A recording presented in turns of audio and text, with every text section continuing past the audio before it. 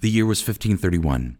The mighty Aztec Empire, centered in what is now Mexico City, had fallen to the Spanish 10 years earlier. The Spanish had sought to win land and gold for the crown and souls for the Catholic Church. The Spanish missionaries didn't exactly evangelize delicately. They destroyed Aztec temples and idols and even kidnapped children to indoctrinate them. In 1531, a miracle occurred that completely changed the course of history and resulted in the mass conversion of the Aztecs to Christianity.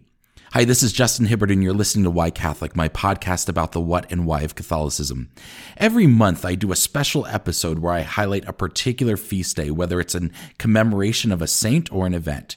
Being that it's December 12th, today's episode focuses on the patroness of the Americas, Our Lady of Guadalupe.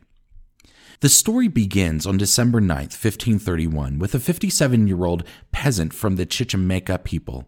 7 years earlier, this peasant was baptized by a Franciscan friar and given the name Juan Diego.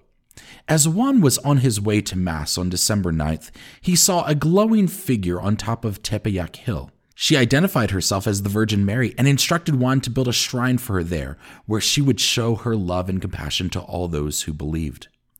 Juan Diego went to see Juan de Zumarraga, who was Archbishop of what is now Mexico City. With tensions between the Spanish and the Aztec brewing, the Archbishop had been petitioning the Virgin Mary for peace. As a sign that his prayers for peace would be answered, he asked to receive roses from his native home of Castile, Spain. When Juan Diego approached the Archbishop with the story of Mary's apparition, the Archbishop was skeptical, but he instructed Juan to go and ask the Virgin Mary for a sign. Juan then returned to Tepeyac Hill and asked the Virgin Mary for a sign so he could show it to the Archbishop, and Mary instructed him to return the next day, December 11th, and she would provide proof. However, that night, Juan Diego's uncle became deathly ill, keeping him from returning as the Virgin Mary had requested. On the morning of December 12th, Juan Diego journeyed to a nearby town to find a priest who could come and administer the last rites to his dying uncle.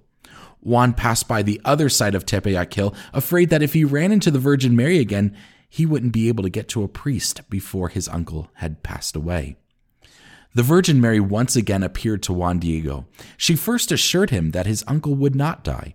Then she told him to go to the top of Tepeyac Hill. There, Juan found an unrecognizable species of flowers blooming out of the frozen December earth. The Virgin Mary appeared to Juan again and told him to pick the flowers and take them to the Archbishop. She then helped gather them and place them in Juan's tilma. A tilma was an indigenous tunic made of agave fibers. Juan Diego returned to the Archbishop with flowers gathered in his tilma. When he arrived, he said, "The Virgin Mary appeared to me and she gave me these flowers as a sign." When he unfurled the tilma and dropped the flowers to the ground, the Archbishop immediately recognized them. Yes, they were Castilian roses, something that would not have grown in Mexico. If that weren't enough of a miracle, he saw that imprinted on Juan's tilma was an image of the Virgin Mary. The image of the Blessed Virgin Mary on the tilma drew millions of Aztecs not just to see the miraculous tunic, but to turn to Christianity. Why? Well, when the Spaniards tried to evangelize, they did so by destroying the Aztecs' religion. They used blunt force to say, "Your religion is wrong and ours is right. Get rid of your religion and convert to Christianity." But the image on the tilma did not ignore the Aztec religion, but rather used Aztec symbols to steer them towards Christianity. I might liken it to how the 10 plagues in Egypt correspond to Egyptian gods, or how Christianity uses Jewish types like Adam, Eve, King David, Melchizedek, the Ark of the Covenant, etc., and orients them towards their fulfillment in Jesus Christ. Modern evangelists will tell you that a key element to successful evangelization is to use familiar religious symbols and show how Jesus relates to it, but is greater. This is exactly what the image on the tilma did. For one, the Aztec faith revered a female figure called Cotlicu Tonatzin, who was the goddess of fertility of life, both human and agriculture. Here they saw the Mother of God, the Virgin Mary, harvesting flowers from the winter earth. And they began to call her Tonatzin, removing the first name Cotlicu. Tonatzin means our mother. Cotlicu was an idol. Mary was the real Tonantzin, their true mother. Listen to how Father Harold Rahm explained the image and its correlation to Aztec religious symbolism in his book, Am I Not Here? Quote, "The Indians saw something in the image of Our Lady that the Spaniards did not comprehend. In that period, the Indians did their writing in hieroglyphics, so to them the image was a hieroglyphic letter. The fact that the natives read the image is most important in understanding the purpose of Our Lady's apparitions. To the Indians, the image depicted a beautiful lady standing in front of the sun, a sign to them that she was greater than the sun god whom they worshipped. The crescent or the moon beneath her feet showed that the moon god was less than nothing since she was standing on it. The stars they thought so much of were only a part or portion of her mantle. At her throat was a brooch with a small black cross in the center, reminding them that this was the emblem of the Spanish friars, and there was one greater than she." End quote. Another crucial aspect about the appearance of the Virgin Mary that aided in evangelization and race relations is the image's skin color. In their book, Our Lady of Guadalupe, Mother of the Civilization of Love, Carl Anderson and Father Eduardo Chavez note that her skin was, quote, "neither white like the Spaniards nor dark like the Indians. The Virgin is a mestiza, a combination of the two.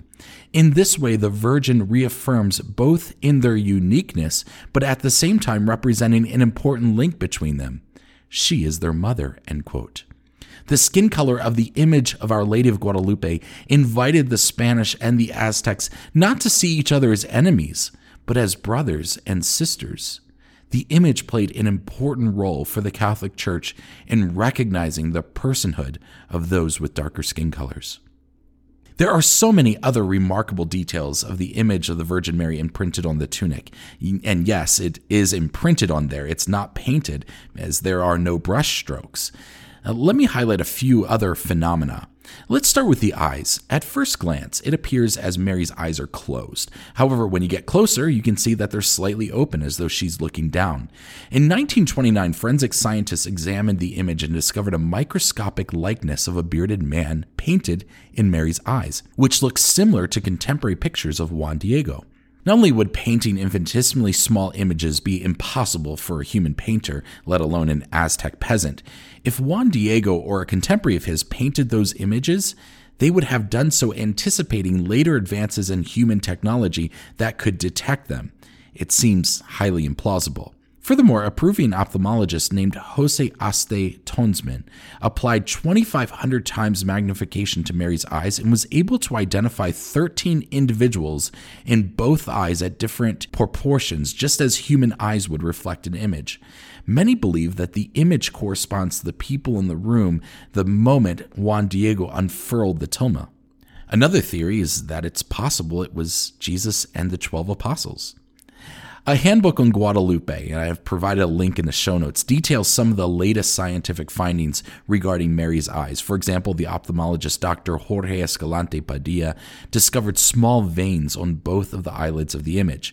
In the 1970s, a Japanese optician who was examining the eyes fainted, and upon recovering, he stated the eyes were alive and looking at him.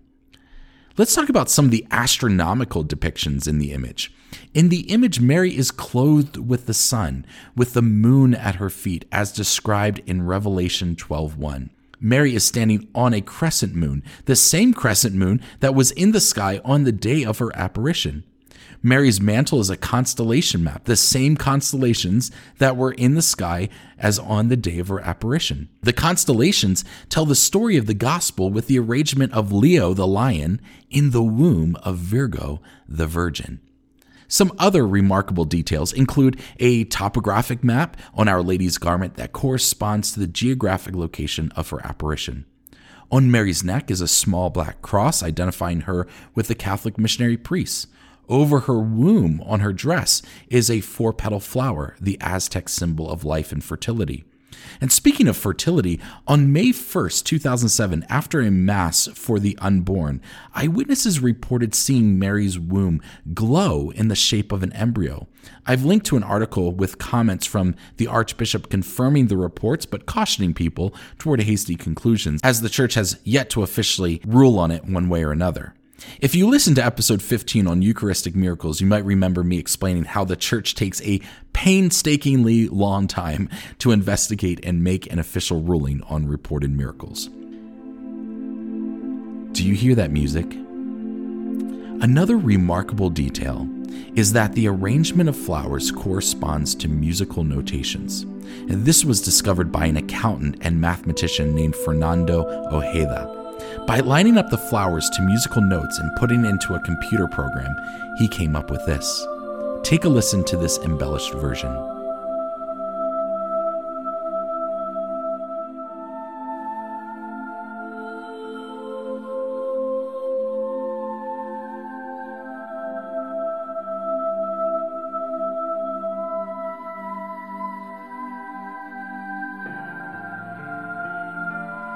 I've linked to the full audio clip of this embellished version, as well as the unembellished version in the show notes. One miracle is the tilma itself. The tilma is made of agave fibers, and it's the type of tunic that would fall apart in 10 to 20 years at most. There's no natural explanation for the fact that the tilma has survived for 500 years. And it has survived despite some rather perilous circumstances. In 1795, nitric acid was accidentally spilled on the left side of the image. There's still a small stain visible to the naked eye, but it is a miracle that the tilma wasn't seriously damaged. Here's another crazy story. On the morning of November 14th, 1921, an employee of the private secretariat of the presidency named Luciano Perez Carpio planted a bomb at the foot of the image of the Virgin of Guadalupe. When it detonated, the explosion was heard a half-mile away. Bronze candelabras and a crucifix on the altar were mangled, but miraculously, the image of the Virgin of Guadalupe was unscathed. Now, along with these facts, there's lots of myths floating out there about the image of Guadalupe. So in the show notes, I've linked to a site that details which are true and which are not. You may wonder why the image is referred to as Our Lady of Guadalupe. In Catholicism, Our Lady of fill in the blank is used to describe a Marian apparition at a certain location or a Marian-related event or a place dedicated to the Virgin Mary. For example, Our Lady of Fatima refers to Mary's apparitions to 3 children in Fatima, Portugal, and so the place is dedicated to the Virgin Mary and visited by more than 4 million tourists each year. As for the name Guadalupe, Juan Diego's sick uncle, Juan Bernardino, said that the Virgin Mary appeared to him and said that she wanted to be called Guadalupe. A few theories suggest that she may not have actually said Guadalupe, but have actually said a Nahuatl word that sounded like Guadalupe. One of the proposed words translates to she whose origins were in the rocky summit. Another translates to she who banishes those who devoured us. And another prospect is the one who crushes the serpent. It would make sense that the Spanish latched on to the name Guadalupe as the shrine to Our Lady of Guadalupe in the town of Guadalupe in west central Spain was the most important Marian shrine in the medieval kingdom of Castilla. The Shrine of Our Lady of Guadalupe in Mexico City is visited by 20 million pilgrims each year, with 9 million of those people alone visiting on December 11th and December 12th.